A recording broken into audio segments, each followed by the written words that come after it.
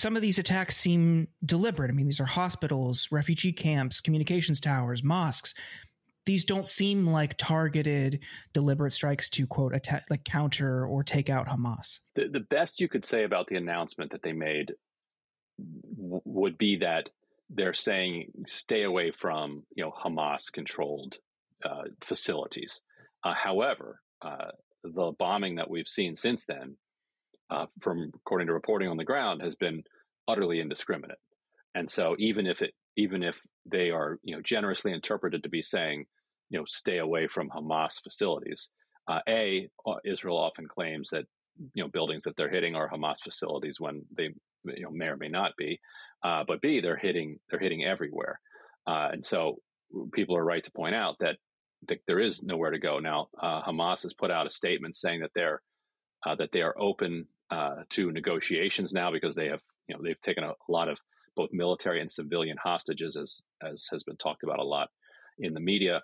Some of Netanyahu's cabinet secretaries have responded to that by saying, we need to be cruel at this moment. Like, we need to act without worrying about what happens to the hostages. And so, there's going to be some debate within Netanyahu's cabinet, but people should understand this is the most right-wing cabinet that Israel has ever had. And there was actually a lot of kind of talk here in the United States after this extraordinarily right-wing cabinet was formed.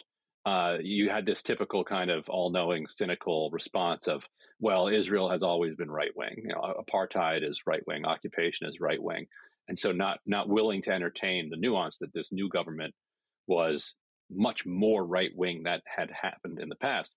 And that gets us to what's been new over the past year. There's been this extraordinary kind of crackdown on Palestinians in the West Bank by and directed by the right-wing elements within this government, which includes pogroms, includes significant cleansing of entire Palestinian villages.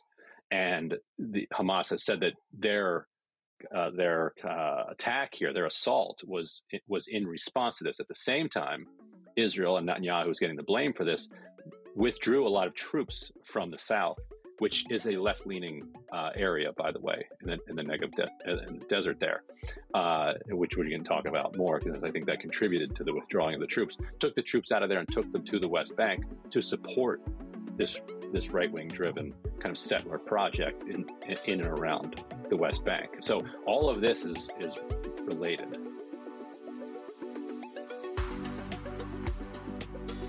Thanks for checking out The Insurgents. What you just heard was a free preview.